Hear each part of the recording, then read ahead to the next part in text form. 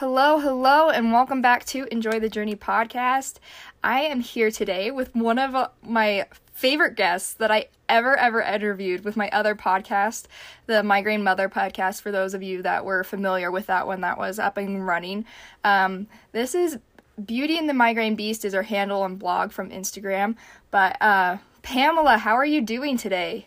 So good. Thank you for having me. I love getting to talk to you. It's been a long time. I know, I was thinking about that. It's been about a year. That's a year. Crazy. Isn't it? It's wild. And 2020 and the whole way everything has gone. It seems like time just flew by because nothing happened, and then so much happened at the same time that it could have been 10 years or not even a full year, if that makes sense. Agree. It was a weird time warp, for sure. I feel like we're still in it because I'm still doing the same stuff. Right. Anyway, so one of my favorite things about Pamela is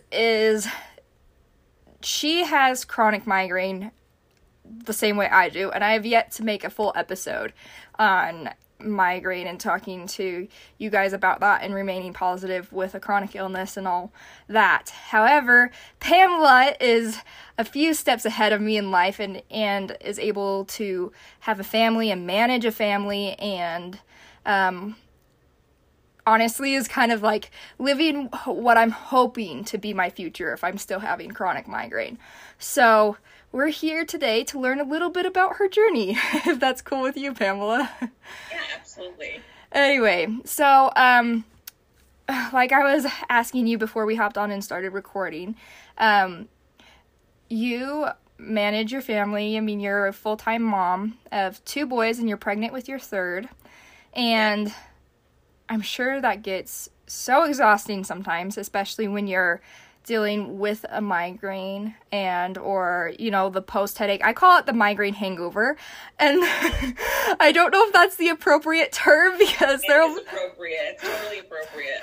Okay, because there have been times where I am hung over and people will be like, you don't drink, what are you talking about? Anyway, but it's a hangover with zero fun beforehand. It's like you're miserable beforehand and you're miserable after. So right, but I just wanted to ask you for other moms who might just struggle, keeping up or feeling like they have any worth in their lives or just feel that knockdown. How are some ways that you remain positive and optimistic when you get burned out? Well, when I got married, I had episodic migraine. So that means that you have them sporadically. It's not like every single day or anything like that. And with chronic migraine, as you know, you have to have 15 or more attack days a month.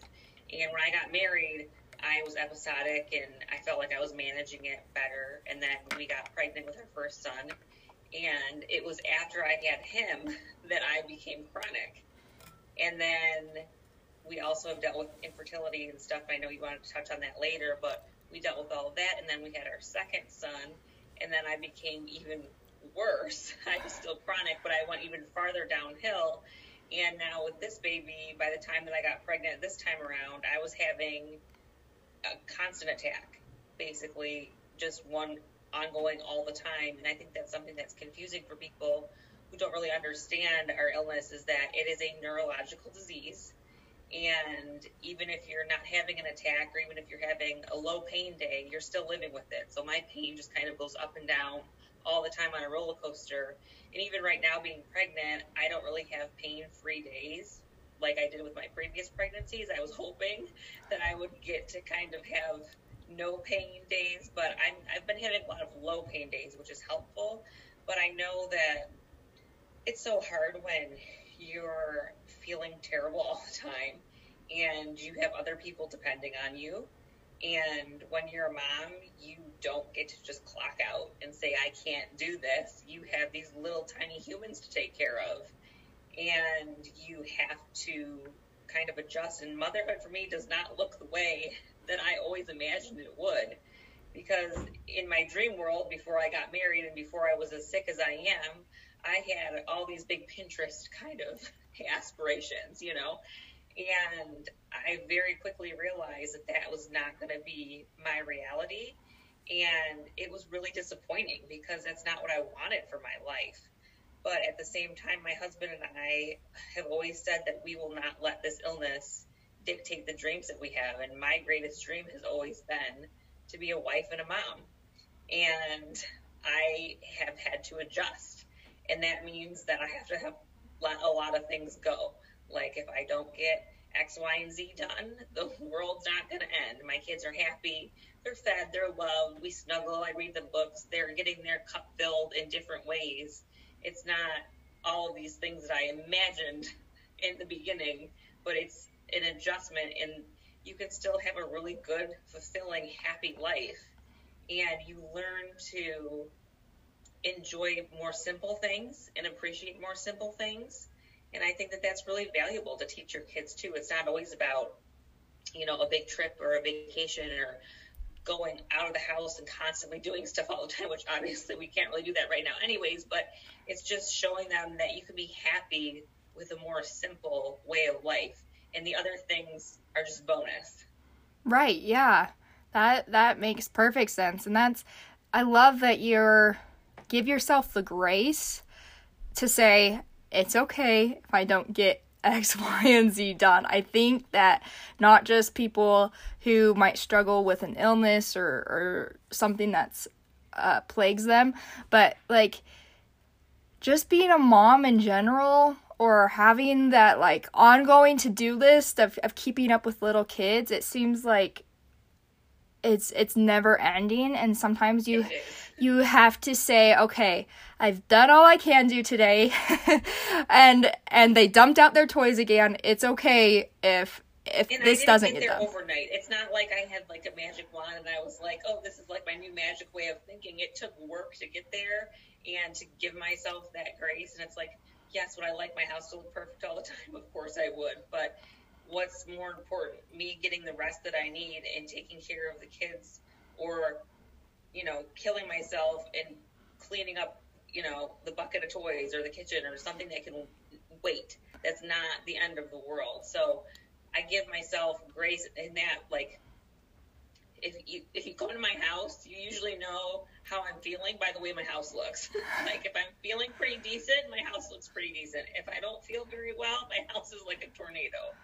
Oh, see, and like, I understand that, but at the same time, see, I'm the middle of 5 kids, and so growing up, I have yet to have my own kids and my own family and all that, but, my mom finally just got to the point growing up where it's like, a home is for free expression, not good impression, because it just seemed like we could all pitch in to get our chores done, but still with everybody running, 10 different places between soccer practice and choir practice and the symphony and band and all the different hobbies and everything everybody had to have done. It just like seemed like one uniform would get thrown on while we were running out the door putting on different clothes, and it just like it some days it just was very lived in, and we just had to accept it and be like, okay, well, we've been doing a lot, but we still did all our dishes and everything, but that doesn't mean that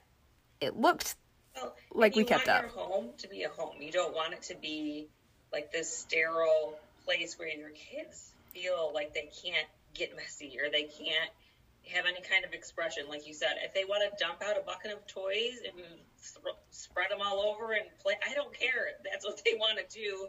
They're learning and playing and having fun. It's not the end of the world. We can pick it up whenever they're done with it. And sometimes they're not done with it for 2 days or 3 days, and I'm just like, okay, that's fine.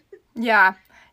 And like I said, my parents just they got to the point where they learned to be like, okay, well, this is just how having a big family is, and we would much rather our kids be super busy and kind of almost a hectic life rather than having them going and getting in trouble and, in our teenage years breaking the law or doing, something absolutely just like not okay. So they were very like okay with us having a sporadic kind of hectic life, but it kept us busy and happy.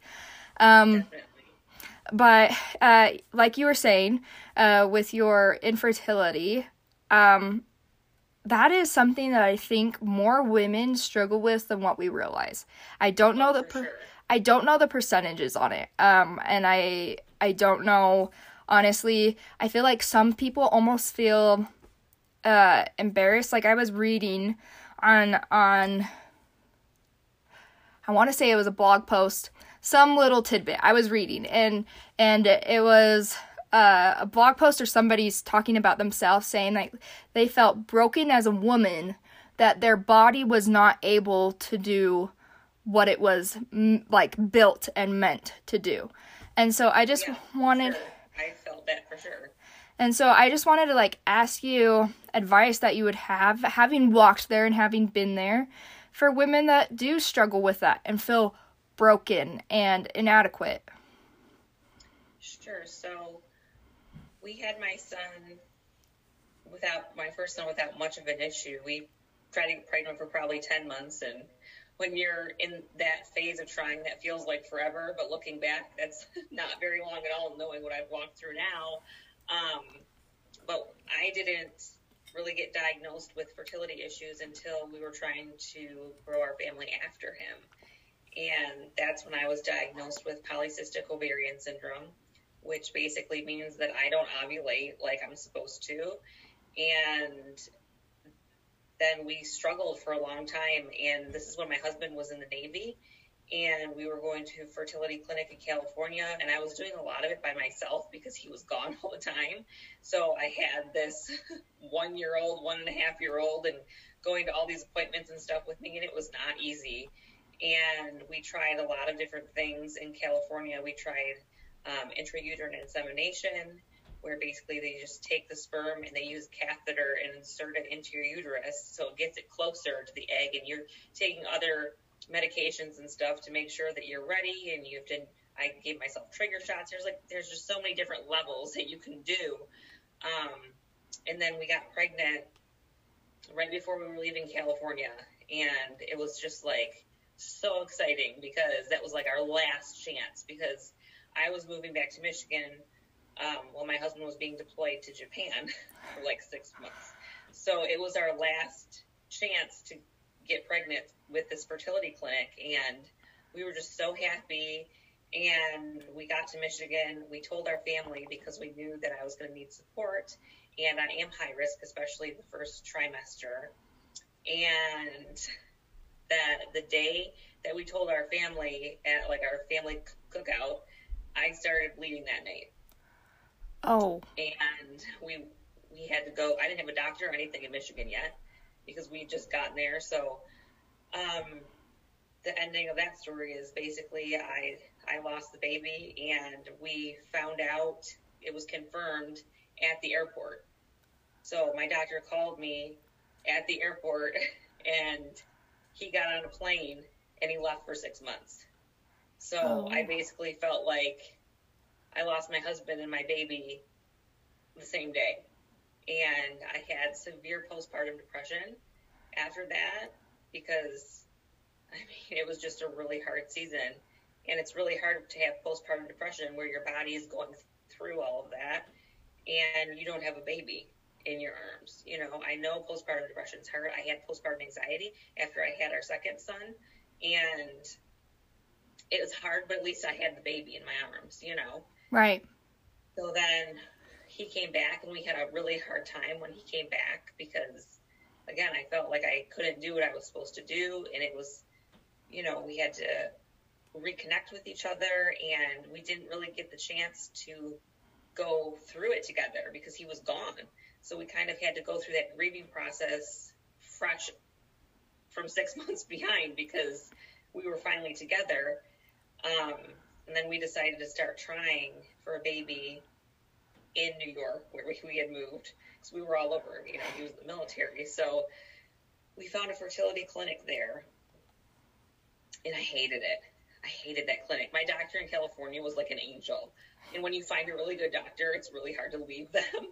So when we found this new place in California, it just was not the right place. You could just tell.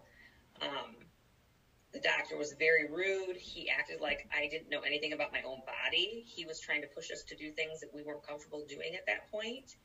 And I left in tears with my husband because he was able to come with me for one of the appointments. And he said to me, "We are not going back there. We're done with that place." And I was feeling really anxious because I was worried about the nurse calling me, because she was going to call me the next day because they had done blood work and an ultrasound, because they were going to tell me like what medications they were going to order and like all the things that they were trying to get us to do. And I just felt really anxious about them calling me. And I didn't want to have to call and say that I want to cancel, I'm not coming back. Because that kind of situation just makes me uncomfortable. So the next day, the nurse called me, and I answered the phone thinking, okay, here we go. I'm going to have this conversation that I don't want to have. And the first thing she said was, "We're not ordering you any medications." And I was like, what? She goes, "According to your blood work and everything, you're ovulating. Try, good luck, and call us, and we'll see what happens." And I was like, this doesn't happen. Like, my doctor in California told me I shouldn't have been able to have my first son on my own, because that's how, messed up I am with stuff. Like, this doesn't happen. I literally hung up the phone. Lauren, I'm not kidding you. I heard God speak to me in a way that I've never heard him in my life. And he said, "I am in control of this. Nobody else. Not the doctors, not anybody else. I'm in control. Don't worry." And I knew I was pregnant 2 weeks later before I even took the test, because God gave me that peace. There's no other way to explain it. It was an absolute miracle. And that's how we have Luke, our second baby.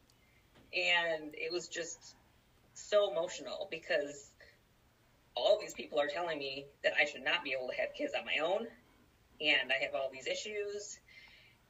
So then after we had Luke, because we didn't know how many kids we wanted. I mean, we always talked about a couple or three, but after we had Luke, we were like, we want as many kids as we can have. This is so amazing. And I still had fertility issues. I still couldn't get pregnant. So we went to my regular OBGYN and told them we were ready to start trying again. And they put me on some medications and stuff, because I didn't really want to go back to a fertility clinic. I just didn't feel like that was right for us at the time. So they put me on some other medications and things, and we did end up getting pregnant, and I miscarried again. And that day, I was standing at the bus stop waiting to get Nathan off the bus, and I just wasn't feeling well. And thankfully my husband was home at the time, and I felt it, I felt it happen. And I said, "I need you to come out here and get him." And I went, and I was miscarrying, and I called the doctor's office, and I went in the next day, and they did an ultrasound and confirmed that I had lost the baby. And it was just so overwhelming, because here we have these two miracle babies, but every time I try to go get help, every time we try to do it on our own or in our own way, it doesn't work. And it was very, very hard. And we went to a different fertility clinic, because we had already been scheduled to go see a new place. I mean, this is a long story, but this is the reality of it. It's not an easy, short journey for any of this. So we went to a new clinic. We tried there for a long time, over a year, and we were about to leave to move back to Michigan, because I had been getting worse with chronic migraine, and he was getting out of the Navy, and we decided that it would be best to move our family back, to be close to family, to have help. So we were leaving anyways, and we were leaving that clinic, and that doctor basically said, "I don't know why you're not getting pregnant." She showed me all the numbers and the stats and all the paperwork, and she's like, "This should have been twins, this should have been twins, this should have worked, that should have worked. I just don't know why it's not working." And she had no good answer, and she's supposed to be the top doctor in the area. And then she said, "We should just try to do IVF."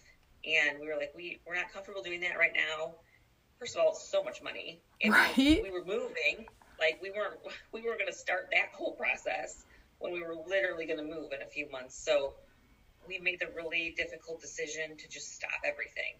It didn't mean that we stopped trying to get pregnant on our own. We just stopped going to the clinic and everything like that. And then we moved back to Michigan and got settled and everything. And we bought our house a year ago, February, in Michigan. So we've been here for a while. And congrats. We decided that we were ready to go to another clinic because we still weren't getting pregnant on our own. And we went to a clinic here, and it was during COVID, and there's a lot of things that you can't do.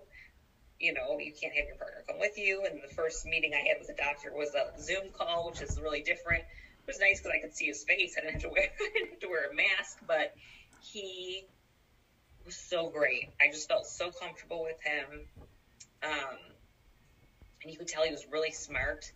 And I gave him all of my history, my background, and all of that. And he said to me, you don't just have polycystic ovarian syndrome. He said, because if ovulation was the only thing that was the problem, you would have gotten pregnant multiple times successfully and had babies with all the medications and the interventions that they were doing for you.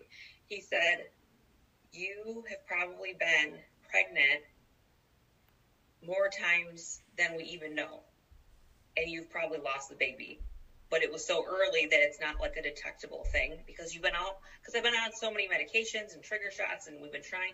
He said, so I honestly believe that you've probably been pregnant and had more miscarriages than we will ever know, which was really hard to hear and really hard to take in because those are my babies, you know, and I want an answer. I want to know the number, but I'll never know until I go home. You know, I'm just not going to know. So he said, I think that you also, on top of your PCOS, you have bad eggs because you don't get pregnant with all this other stuff going on. So he said, I honestly think that you could keep going the way that you've been going and doing all the treatments and everything, and you could never get pregnant again. Especially because I'm getting older. I'm going to be 33 this year, but as you get older, right, your eggs get worse. And if you're dealing with eggs that aren't the healthiest, then that's a problem. So he said, I honestly think that the next best thing, if you guys really want to have more kids, is to do IVF. And I just felt like, okay, this is it. Like, he at least knows what's going on. He at least gave us answers that we never heard before. You know, he like figured out my body basically, which we've never had all those puzzle pieces. So we decided that we were going to do it. And I felt very passionately about it. Like, this is what we're going to do. This is what I feel like we're called to do. Like, I just felt like it was the right thing. And my husband was more hesitant. And it's so much money. It's just so much money. And we thought that we were going to get part of our medication covered because he's a veteran. And the way that I had like researched it and all that, it seemed like it would be covered. So I had everything set up to go. I had a sonogram done where they put like saline in your uterus and they like clean everything out. And then he wanted me to have a hysteroscopy, which is like a surgery where they kind of go in and scrape everything out and make sure there's no polyps or anything that would prevent an embryo from attaching. And they just want you to be like as healthy and as ready as you can be. So I had set up that surgery. I had set up all the appointments and everything. And I went to order the medication and they said that it wasn't covered because he's not a wounded combat veteran. And I was like, what? Because all the things that I read said that if you were in the military, it didn't say anything about like you had to be wounded in combat. And I just was shocked.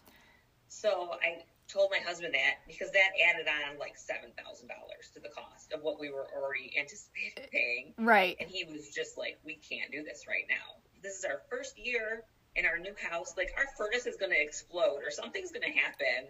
And I don't want to put all of our money literally into this and not have like a backup plan, you know?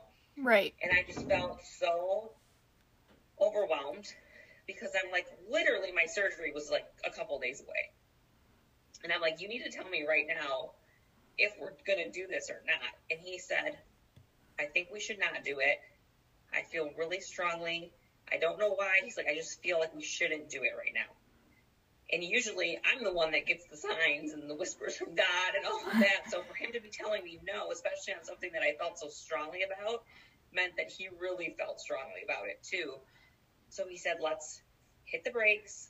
We'll stop.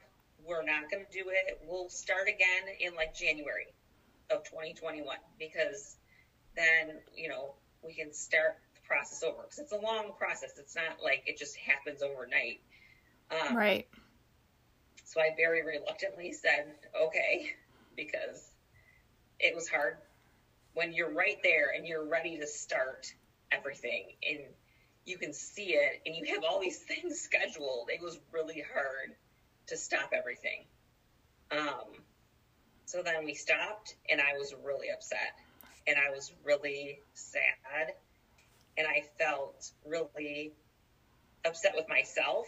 I can't change any of it. I can't control my body. I can't force myself to get pregnant. Like, and he doesn't have any male factor infertility. So I feel a lot of responsibility, you know, that the one thing I've always wanted was to have babies and grow a family, and I can't do it the way that I want to do it. And I feel like it's just so unfair. And I know a lot of other people in the same boat that feel the same way. It's very frustrating, especially when it's the thing that you want the most. Right. And yes, I have these two beautiful miracle babies, but I still knew that my family wasn't complete yet. And I think that's something that's really hard for people going through secondary infertility to deal with, because a lot of people will say, well, at least you have this, at least you got this or that, but that doesn't change the pain that you feel going through the process. Just because you have, you know, what other people wish they had doesn't mean that you're not allowed to dream. It doesn't mean that you're not allowed to want more for your family. And secondary infertility is something that I think a lot of people feel kind of ashamed to talk about, because you feel like you should just be thankful for what you have and move on. And people have even said that to me, like, maybe you just shouldn't have more kids. And that's really hard to hear when you know in your heart what you want for your family and what you feel called to do. So I was just struggling, really. I was really struggling. And I remember I posted a picture on Instagram talking about how I was just having a lot of really negative self-talk, like, towards myself. And I said, if my friend talked to themselves the way that I have been talking to myself, I would be like, no, you can't think like that. You're so wonderful. Like, all the things I would say to somebody else that I just can't say to myself. And I posted that, and sometimes I don't even know if it'll, like, I post things and I hope it helps people. I hope it helps them not feel alone. But I just felt so alone. I just felt like I had to say that for some reason. And 2 days later, I got pregnant on my own. Wow. So here I am feeling like my body's garbage, that it can't do anything right. I'm being so hard on myself, and I'm feeling so upset, and God embraces me once again and shows me that I'm not broken and that everything is within His timing, just like everything else has been this whole journey. And if we hadn't gotten pregnant, we still would have done IVF. I don't think that it wasn't, I think it was still the right path for us if I hadn't have gotten pregnant, but I think that God was just showing me so much love and grace and showing me, like, once again, He's in charge. And I thought, there's no way I'm pregnant, because I felt terrible. I always feel terrible. My husband's like, take a test, because I was so tired. And I, like, couldn't keep my eyes open during the day, and that's usually a sign for me that I'm pregnant. But I also wasn't feeling well, so it's confusing when you're living with a chronic illness at the same time, because you're like, am I pregnant or am I just sick, you know? Right. So I took the test, and I was just shocked, absolutely shocked, you know? I just wasn't expecting it, and this baby is just such an incredible miracle, and I'm just so grateful. And moving forward, I don't know if we'll ever have more kids, but we're never going to go down the fertility route again. Okay. If it's supposed to happen, it's 100% in God's hands, and we're totally okay with that. And there's a lot of comfort and a lot of freedom in letting that go, because it's been such a big part of our life for such a long time. So if we have more kids, great. If not, great. But I'm just so thankful for what we do have. Yeah. And it's like such a long story, but there's a lot to it. No. And I know that all those different elements that play into that story, I mean, like I said, I'm not somebody that has gone through this or understands it and you know, I'm not to that stage of life where I'm like, I want to have kids either. Like, does that make sense? I don't like, I'm not to that. Right. And I'm just like not to that stage of life where I'm like, I want to be a mom, and it's not hard for me that I'm not a mom. But I know that so many women, more than we realize, like I said before, struggle with this. It's a real thing for them. And I think hearing that somebody else has had to have a very hard, all the different elements that's gone in, that you've had to have multiple doctors and you've had more than one diagnosis now of the ovarian, I don't know, was it cystic? Polycystic ovarian syndrome. PCOS is the short version. And then, and then you had the diagnosis of bad eggs, and then, your body is just struggling with migraine from day to day, and, all the different elements. I think that people may feel like they're on their own, like they're the only ones struggling because they're having their own version of having to switch doctors and getting diagnoses that they don't want to hear and missing puzzle pieces. And so, no, don't apologize for it being a long story. I think it's a part of your journey. And another part of it is that because I am chronically ill, because I have chronic migraine, I have to forego a lot of treatments and a lot of things that I could possibly try, because we've been trying to have kids basically for the almost 10 years we've been married. Basically, I have had to not take a lot of the medications or try the new things, or, I was doing Botox, and then we couldn't do Botox because I couldn't keep up with the 12-week schedule with all the fertility treatments. So I can't take care of myself the way that I should be able to, because of all the complications that come along with my fertility issues, because I've had to basically put my own health in that arena on the back burner, because our greatest dream is to have kids. And some people think that that's just absolutely crazy. And like, why wouldn't you just take care of yourself? You already have kids, just be done with it. But for us, I refuse to let this illness dictate the dreams that I have for my life. And if that means that I have to suffer to get to the place where we want to be and to complete our family, I'm okay with that. I don't want to give up on my greatest dreams just because my body is failing in a completely different way. Once we're done having kids, once this baby comes, I can try all the things, and I can get on lots of different medications, and hopefully stuff will work, and maybe it won't. I don't know, because I don't know how my body will react. But I would never be able to forgive myself if I didn't try and just let chronic migraine run my life, because that's not what I want. Right. And I love that, like, you're true to yourself in that way, and saying, well, I choose this for myself, because you could choose the medications. Mm-hmm. You could, but you're choosing your life. You're letting yourself do what you want to do. And I think even though people might criticize and say, you're crazy, you should, go take that medication. You say, this is what I want, though. And that's totally fair. I know I sometimes feel like a complete nutcase, because I will often wait till I know the long-term side effects of medications before I hop on them, because I'm one of those patients that I'm like one of the first ones they call every time they're doing a new trial drug. They're like, oh, for sure. Yeah, they're like, you've been like, nothing works. We want you to be on this trial. And it's like, I don't know the long-term side effects. I'm sorry, but like, Well, and that's totally valid, especially because, for example, with all the new injectables, right. when those first came out, and they were like, you would be a great patient for this. You would, this could probably really benefit you. And I said, how does it affect fertility? Because that's my number one concern. And I already have enough issues in that space. And they basically said, we don't know. And I said, well, then I'm not taking it. I'm not going to throw another wrench in there and not know what's going to happen when there's a lot I can't control.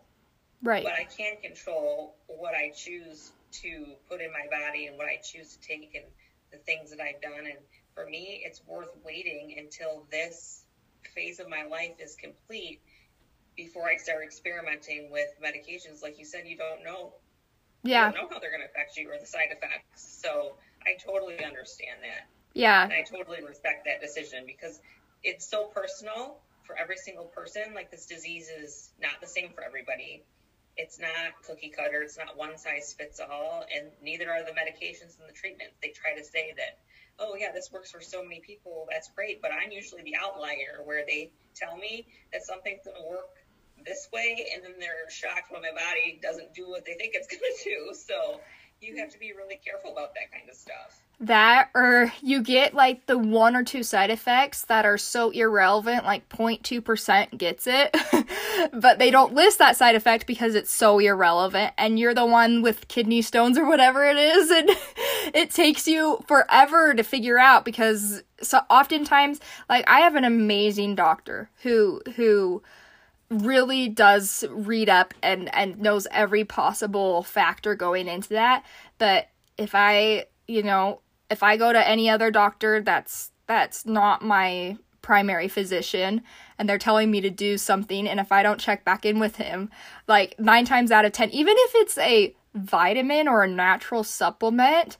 if it interferes with something I'm already taking and I don't know it, like, I always get, just like kind of bitten in the butt because I just decided to hop on the bandwagon without even like considering what could be or what might be. And Definitely. right. Anyway, but no, I really do appreciate you telling your story though, and being so transparent in your struggles. I know that it's probably still very hard. And like, even though you are pregnant and whatnot, I can only imagine sometimes the weight that still must come and go. Do you have coping or suggestions of coping for even though you might not be struggling with it, sometimes you're just thrown an oddball and all of a sudden you get overwhelmed with the fact that did happen in the past, or Sure. I rely very strongly on my faith.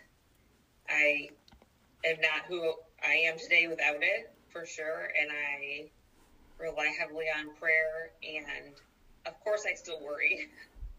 I will worry until the minute they put that baby in my arms, and you still worry about them once they're running around. But because my husband couldn't come with me to a lot of the appointments this time because of COVID, and in the first trimester, I'm very high risk. And between appointments, I would get so much anxiety.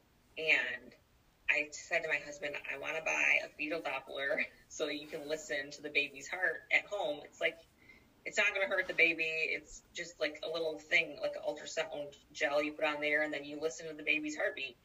And I said, I just want to know that it's still there and it's still okay, even though I'm having no sign of any complication, no anything. It's just, you can't help but worry. So I got that, and it was just like an immediate source of comfort. And it was fun because then my kids can hear it and they get all excited about it. And then my husband could hear it because he couldn't come to the appointments with me. So that was a nice thing to have. but I just rely so heavily on prayer and that this is God's plan. And that whether this baby is born healthy or whatever happens, or if I, God forbid, lose the baby, it's in the plan. And it's supposed to happen for a reason. There's a reason I have chronic illness. There's a reason why I feel called to be vulnerable and open about a lot of these things, because I hope that I can help other people. And I really, truly believe that everything that I've gone through is for a reason, and hopefully to show that God is so good to us and that our plans, I mean, in my dream world, I was going to have 3 kids by the time I was 30. Well, that didn't happen, not even close. But I know that the plan that he put forth for my life is better than any plan that I had in my own mind. And all the things that have happened, I just want to be a good example for other people and hopefully be a source for other people to not feel alone. And that's why I share a lot of the things that I share, because there are things that are hard to share, like my miscarriages and stuff. And I shared about, especially about the one that happened when my husband left. I did a whole video on my YouTube and I talked about it. And, you know, sometimes it's really hard to talk about it and it makes me really emotional. And sometimes I can like keep it together better. It just depends on the day. But I just feel like everything that I've gone through, I've learned so much and I've grown so much. And I would not have the relationship I do with God today without all of those things happening. So even though a lot of the things that have happened have been terrible and hard, I'm still grateful because they helped me be who I am today. Yeah, I love that. I love that. And I love that you're not afraid to just say it's in God's hands. It's in God's hands.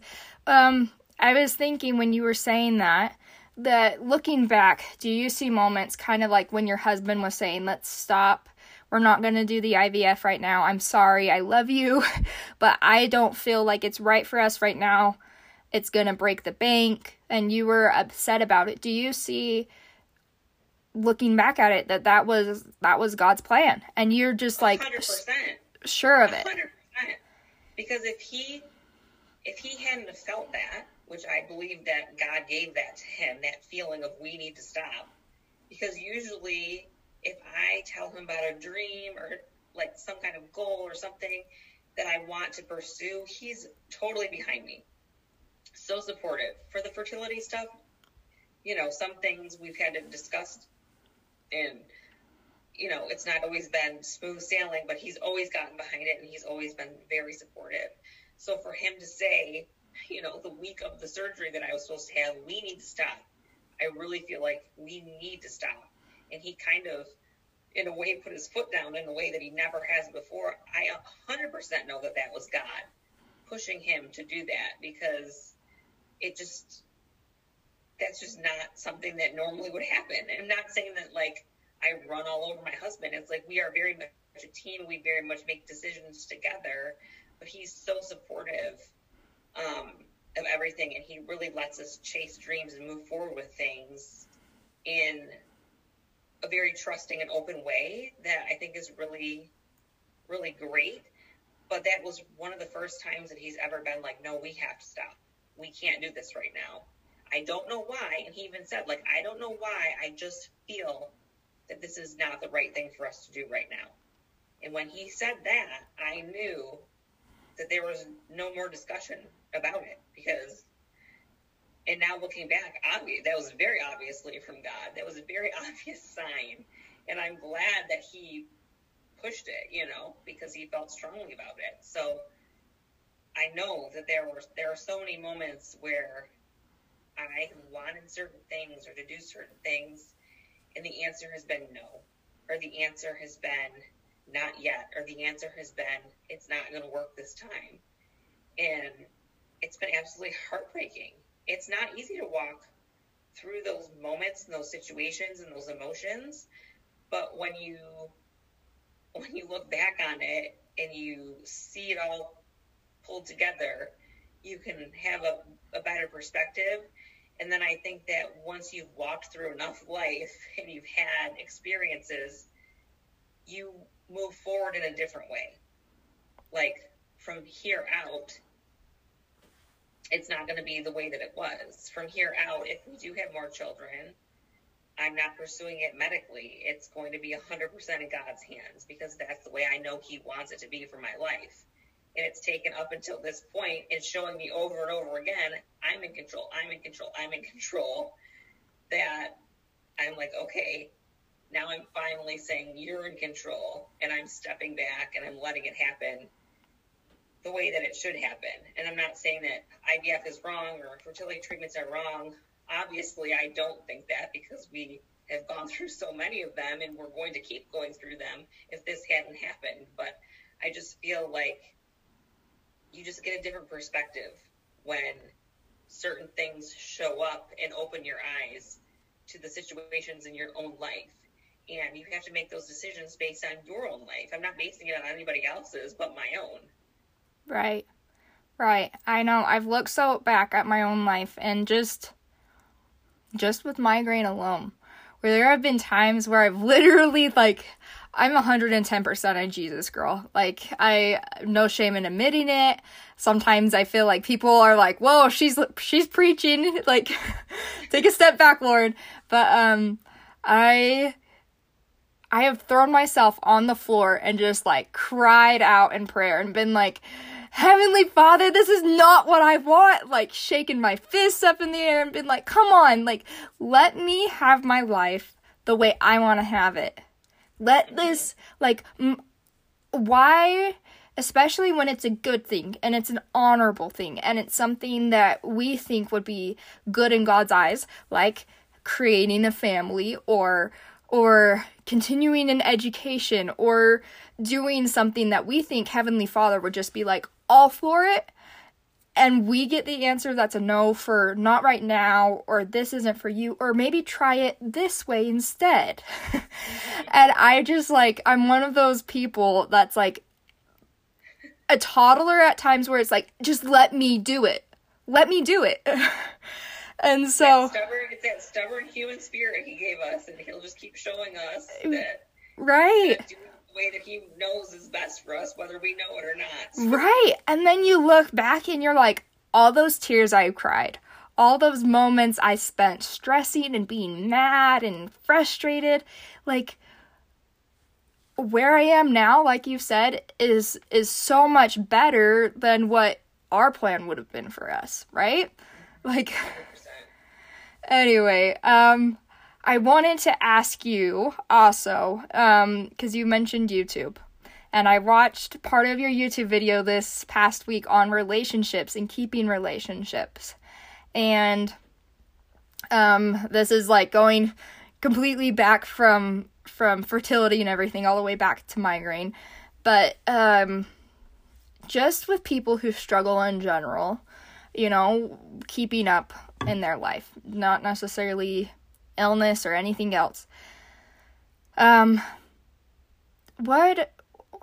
would you advise people in remaining optimistic in relationships that struggle and they feel like maybe it's because of something they can't control in their life?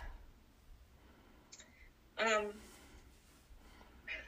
think that, relationships are hard, whether it's with your spouse or friends or your parents or any of those things. Relationships are complicated, and I think that one of the biggest things that I've learned is that you have to do what you think is best for yourself. And I'm not saying like in a selfish way. I'm saying like in the choices that you make, like for example, your medications, or, you know, if you choose to take half the class load, or if you choose to elope instead of having a big wedding, like all of these things come into play, and you have to decide what's best for you in your personal situation. And like as far as marriage goes, we are a team. Like I said in the video, we trust each other. we rely on each other. And I think a lot of times people look at marriage now like, don't get too attached. Don't get too intertwined. Keep things separate to some level because you don't know what's going to happen. And you kind of go into it, half into it. And for me, that's not an option. Like, I'm all in, obviously. I mean, we depend on each other so much, and not in an unhealthy way. It's in a way that he's my best friend, and he completes me, and we help each other navigate through life. And when we weren't able to be together, like when he was deployed or when he wasn't around, it was really hard because we rely on each other in a way that we rely on God. It's like our relationship needs all three of those things. It needs all three of those pieces. And when one of those pieces is missing or is off balance or is not in a line, we feel it. And I think that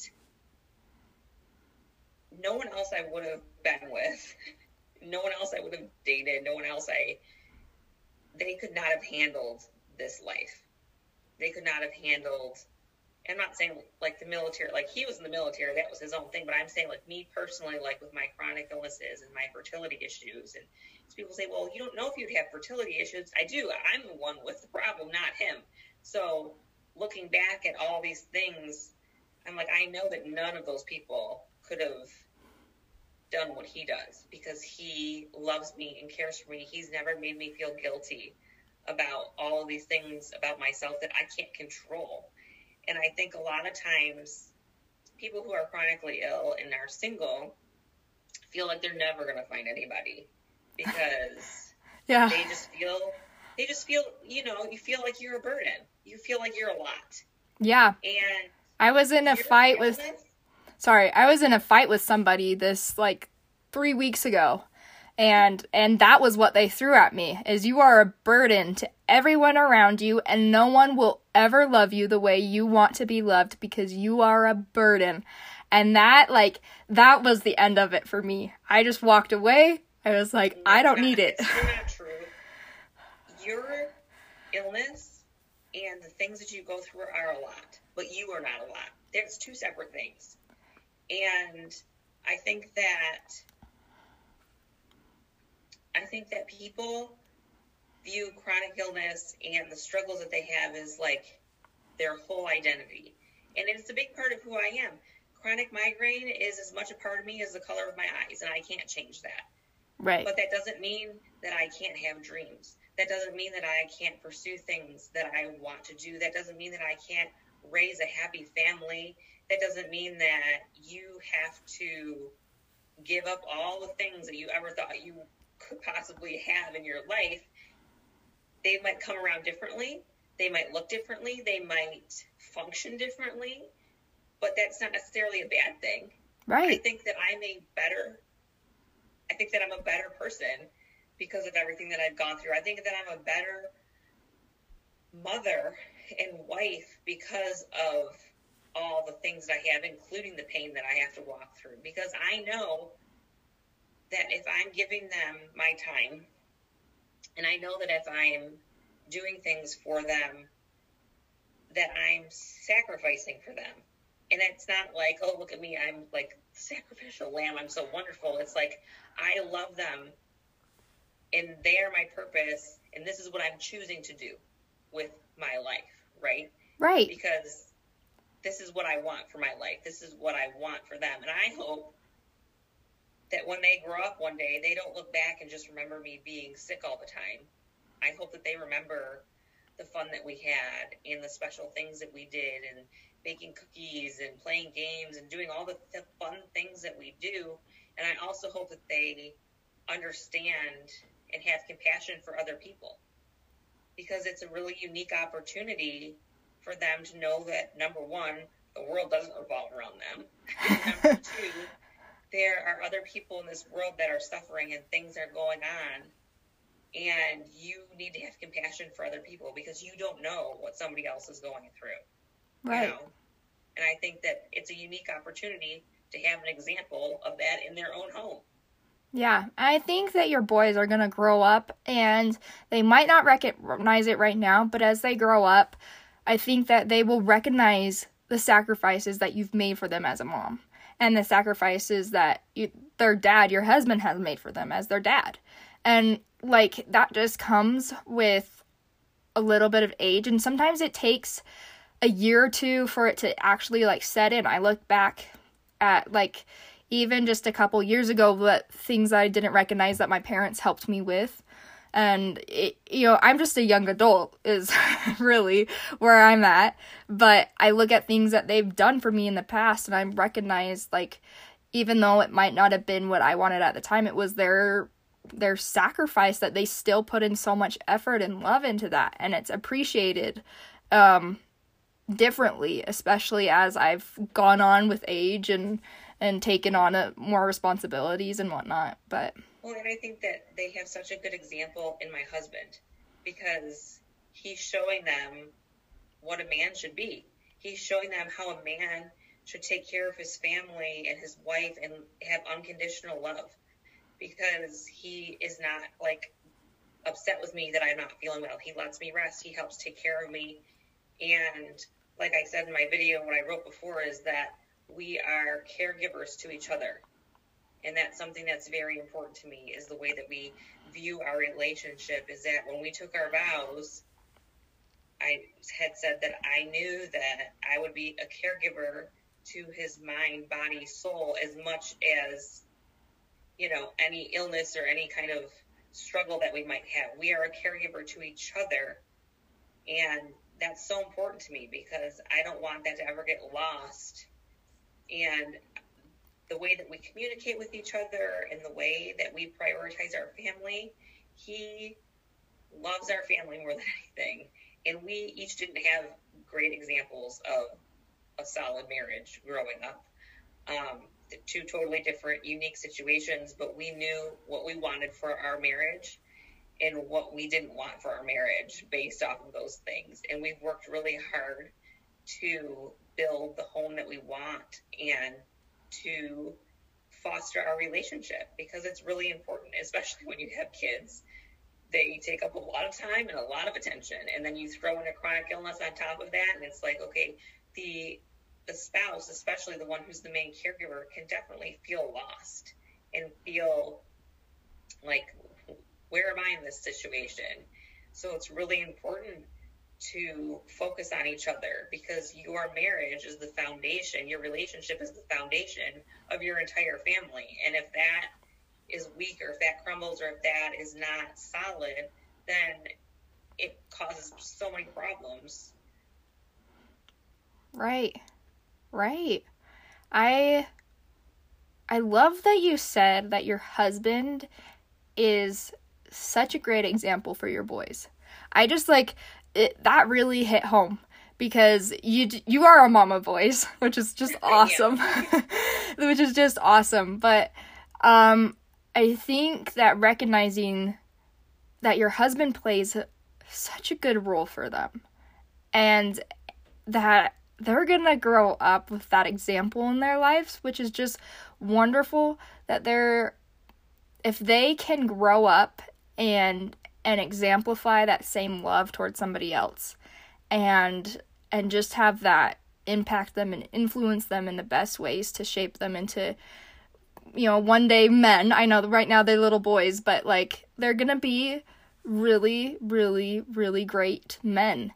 I think that our world just needs more people who care, genuinely care, versus just being well, I want to be the man, Well, and I think that the world today, especially, they view boys and they view men in a very negative light. And as a mother of boys, raising boys, that's very hurtful, because it's oh, you're raising boys, good luck. They're boys, they're going to grow up and they're going to be these terrible men just because they're a man.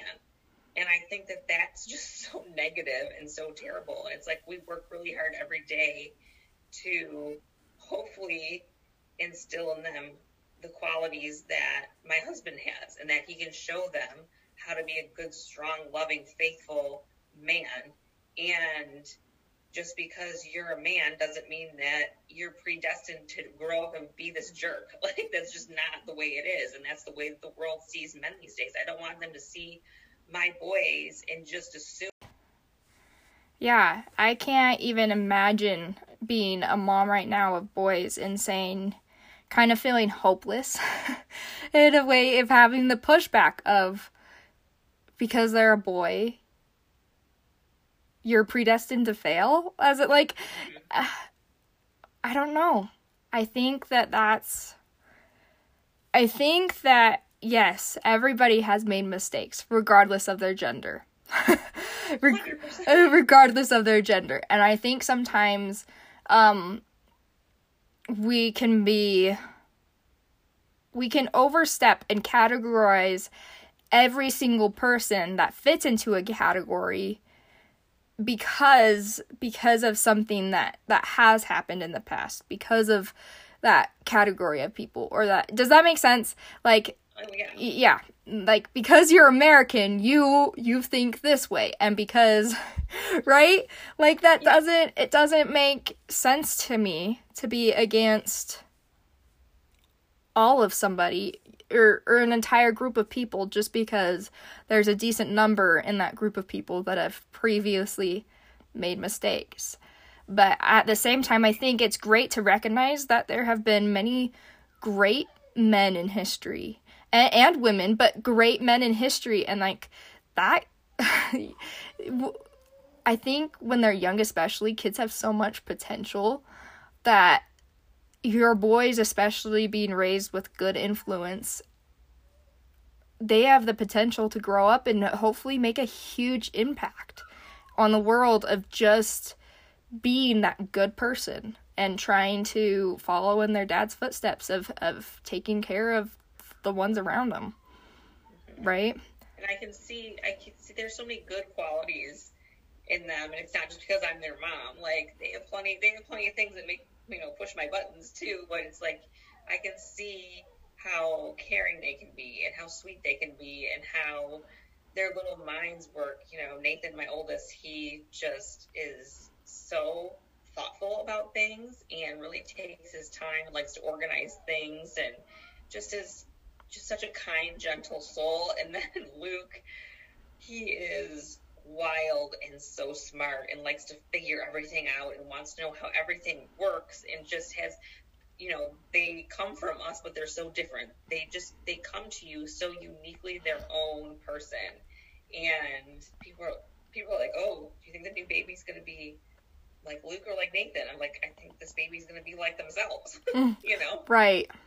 I don't think they're going to be like anybody but who they're supposed to be. And I think that it's our job as parents to foster that person and to help them, grow into their strengths, and help them, correct their weaknesses, hopefully, and guide them in a healthy way, because each kid is so different. Different. I'm sure you see that with your siblings. Yeah, my mom's main heritage is Cherokee and Irish. And so my siblings, except for, I have a sister who could be considered naturally blonde, just because she's like a lighter brunette. But my siblings are all darker, and especially in the summers tan really dark, and I'm this little like super fair skinned redhead that sticks out like a thumb. Like, people, kid you not, there have been times where, like, if we have somebody going to take a picture of our family, they'll be like, hey, do you want to move out of their family photo so you're not like photobombing them? And I'm like, no, I'm their daughter. I look like my dad a little bit, like, you can kind of see it. But it was just so funny because, like, I do stick out like a sore thumb, but we're all different. But like you were saying with Nathan, your oldest, that is very kind and thoughtful. Maybe this is just me from what I've like heard of you talking and whatnot, but I'm sure that kind and thoughtfulness comes from, one, the example of his dad, but two, like, wanting to take care of you and seeing that, like, you're a sensitive human being, not just like sensitive with your health, but that also that sensitivity of your health and everything has made you more sensitive to other people. And I'm sure that's kind of made him want to be kinder and more caring, and the example in his life. he, as far as their personalities and like their emotions go, Nathan is like me, where he's more sensitive, and if he's upset about something, he wants to talk it out, and he cries more easily, like emotionally. And Luke is like my husband, where if he's upset about something, he kind of gets a little bit angry about it and doesn't want to talk about his feelings. Like, he wants to kind of shut it down. And a couple weeks ago, because my husband, with COVID, like, he'd been working from home a lot, and then it kind of transitioned to where he was going back to work, and he's, back to work normal schedule now, so he's not home all the time. When he does come home, it's only at night for a couple hours, unless it's the weekend or whatever. So Luke, when it was bedtime, he was just having a really hard time. And if parents know, bedtime can be just like a nightmare. It can either go really well or it can go really bad, and sometimes it's just hard. And every night, he would just struggle at bedtime, and he would start crying and, like, trying to run away and, like, just the whole thing. And the one night, Jeremy was trying to tuck him in, and Luke was crying, and he said, "I just want you to be home all the time." And, like, this light bulb went off. Because Nathan, when he was little, my husband was in active duty, so he was gone a lot. And from the time that he was actually like 10 months old, he got diagnosed with severe separation anxiety. Like, severe. It was a really, really hard. He still has anxiety today, but it was something that we had to work on. But with Luke, like, Jeremy's always been around. So when he said, "I just want you to be home," I'm like, oh my God, light bulb, thank you. Like, it took that to, like, click it on for me, to put the pieces together. And I'm like, he's missing you, and this is why he's acting like that, because he only gets to see you for this teeny tiny amount of time, and he knows that when he goes to bed, he's going to wake up in the morning, and you're going to be gone, because he leaves before the kids wake up. So I just, like, as a mom, I'm like, I should have put that together before that, but it just took, like, that moment. And so we've taken steps to make him feel more connected and have more time together. But, like, when we were trying to talk to him about it, he was trying to run away from us, and he was trying to, like, not talk about his feelings. So, same house, same parents, totally different ways to handle their emotions and, like, figure it out, which is hard. It's a challenge to figure those things out as you navigate parenting. And I'm glad that we did figure it out, and things have definitely been better. But, like, what he needs is, like, a little bit of extra time with him at night, and to snuggle in the rocking chair a little bit longer, and to have that extra connection. And that's made a world of difference. So it's just, like, little examples like that where they're so unique, and you have to parent them uniquely, because they're not the same. Right. No matter what family situation is. Yeah, exactly. And I think that not just, like, in kids, but just every individual, like you were saying with the migraine, no two migraineurs are the same. Your story is different from mine, and yeah, we both might be in the chronic migraine boat, but you're a mom with kids, and you're pregnant, and I'm not. And you got your migraines on, like, the initial onset of migraines happened at a different stage of life from me. And I think that that's so true, where it's like, no two people are the same.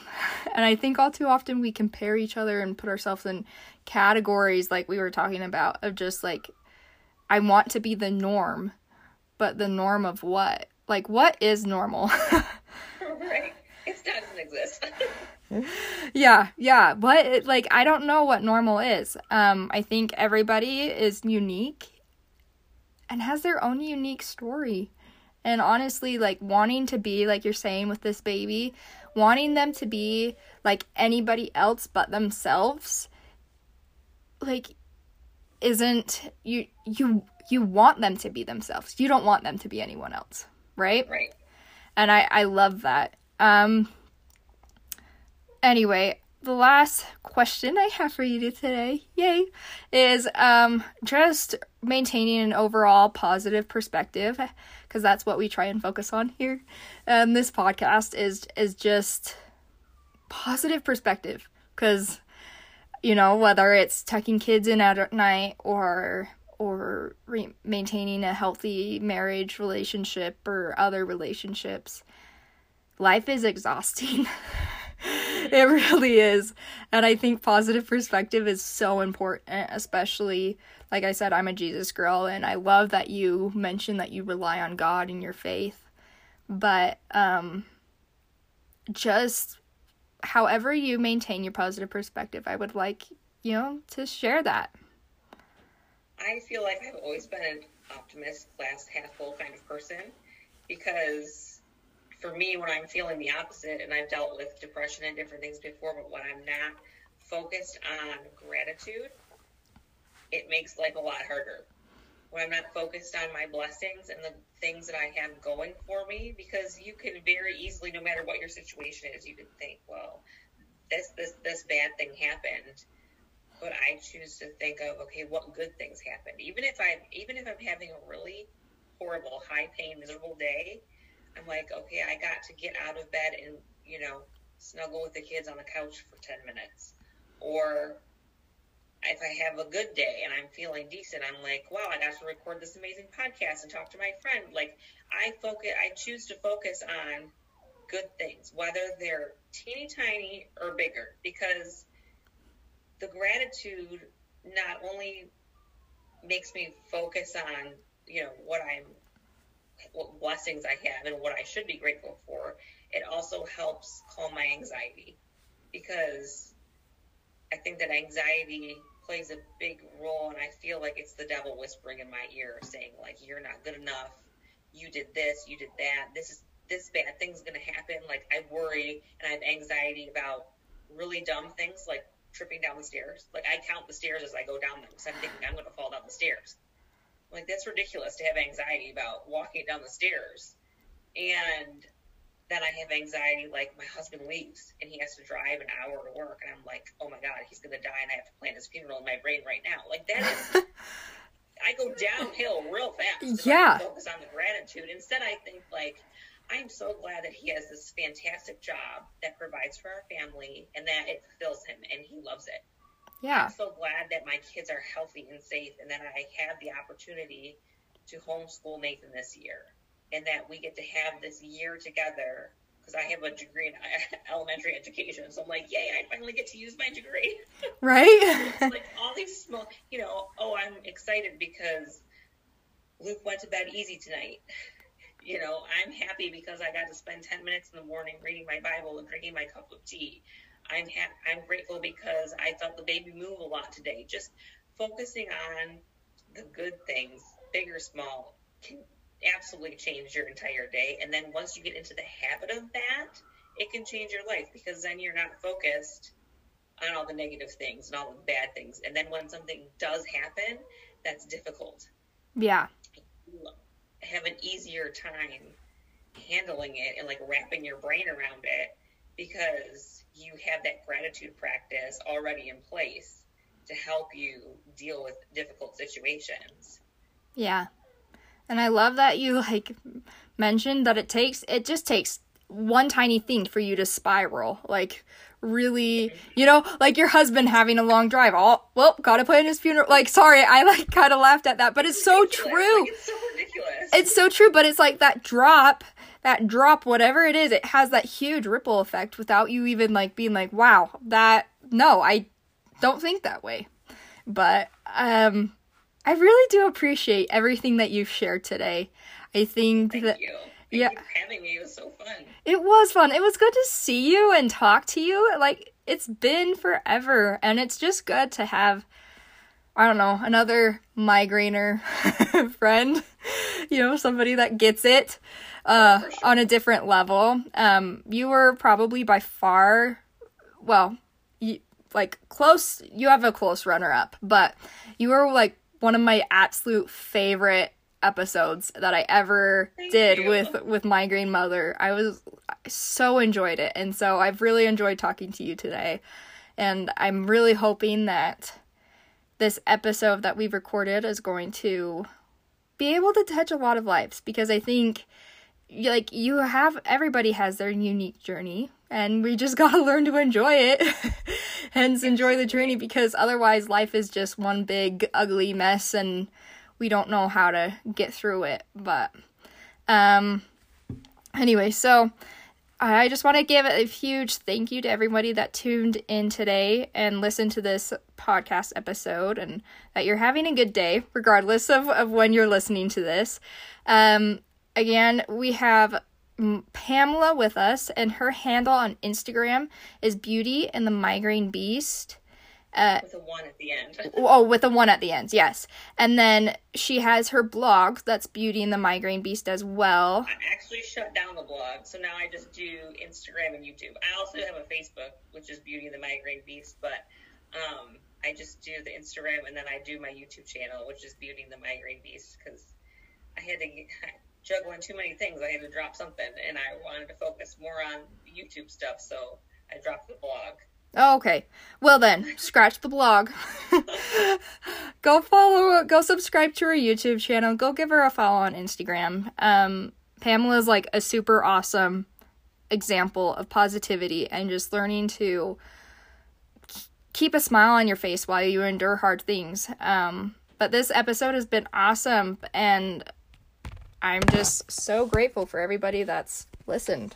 But Thank you for having me. Yeah, of course. Anyway, have a good day, and I hope that you guys remember to enjoy your journey regardless of what that looks like or where it takes you.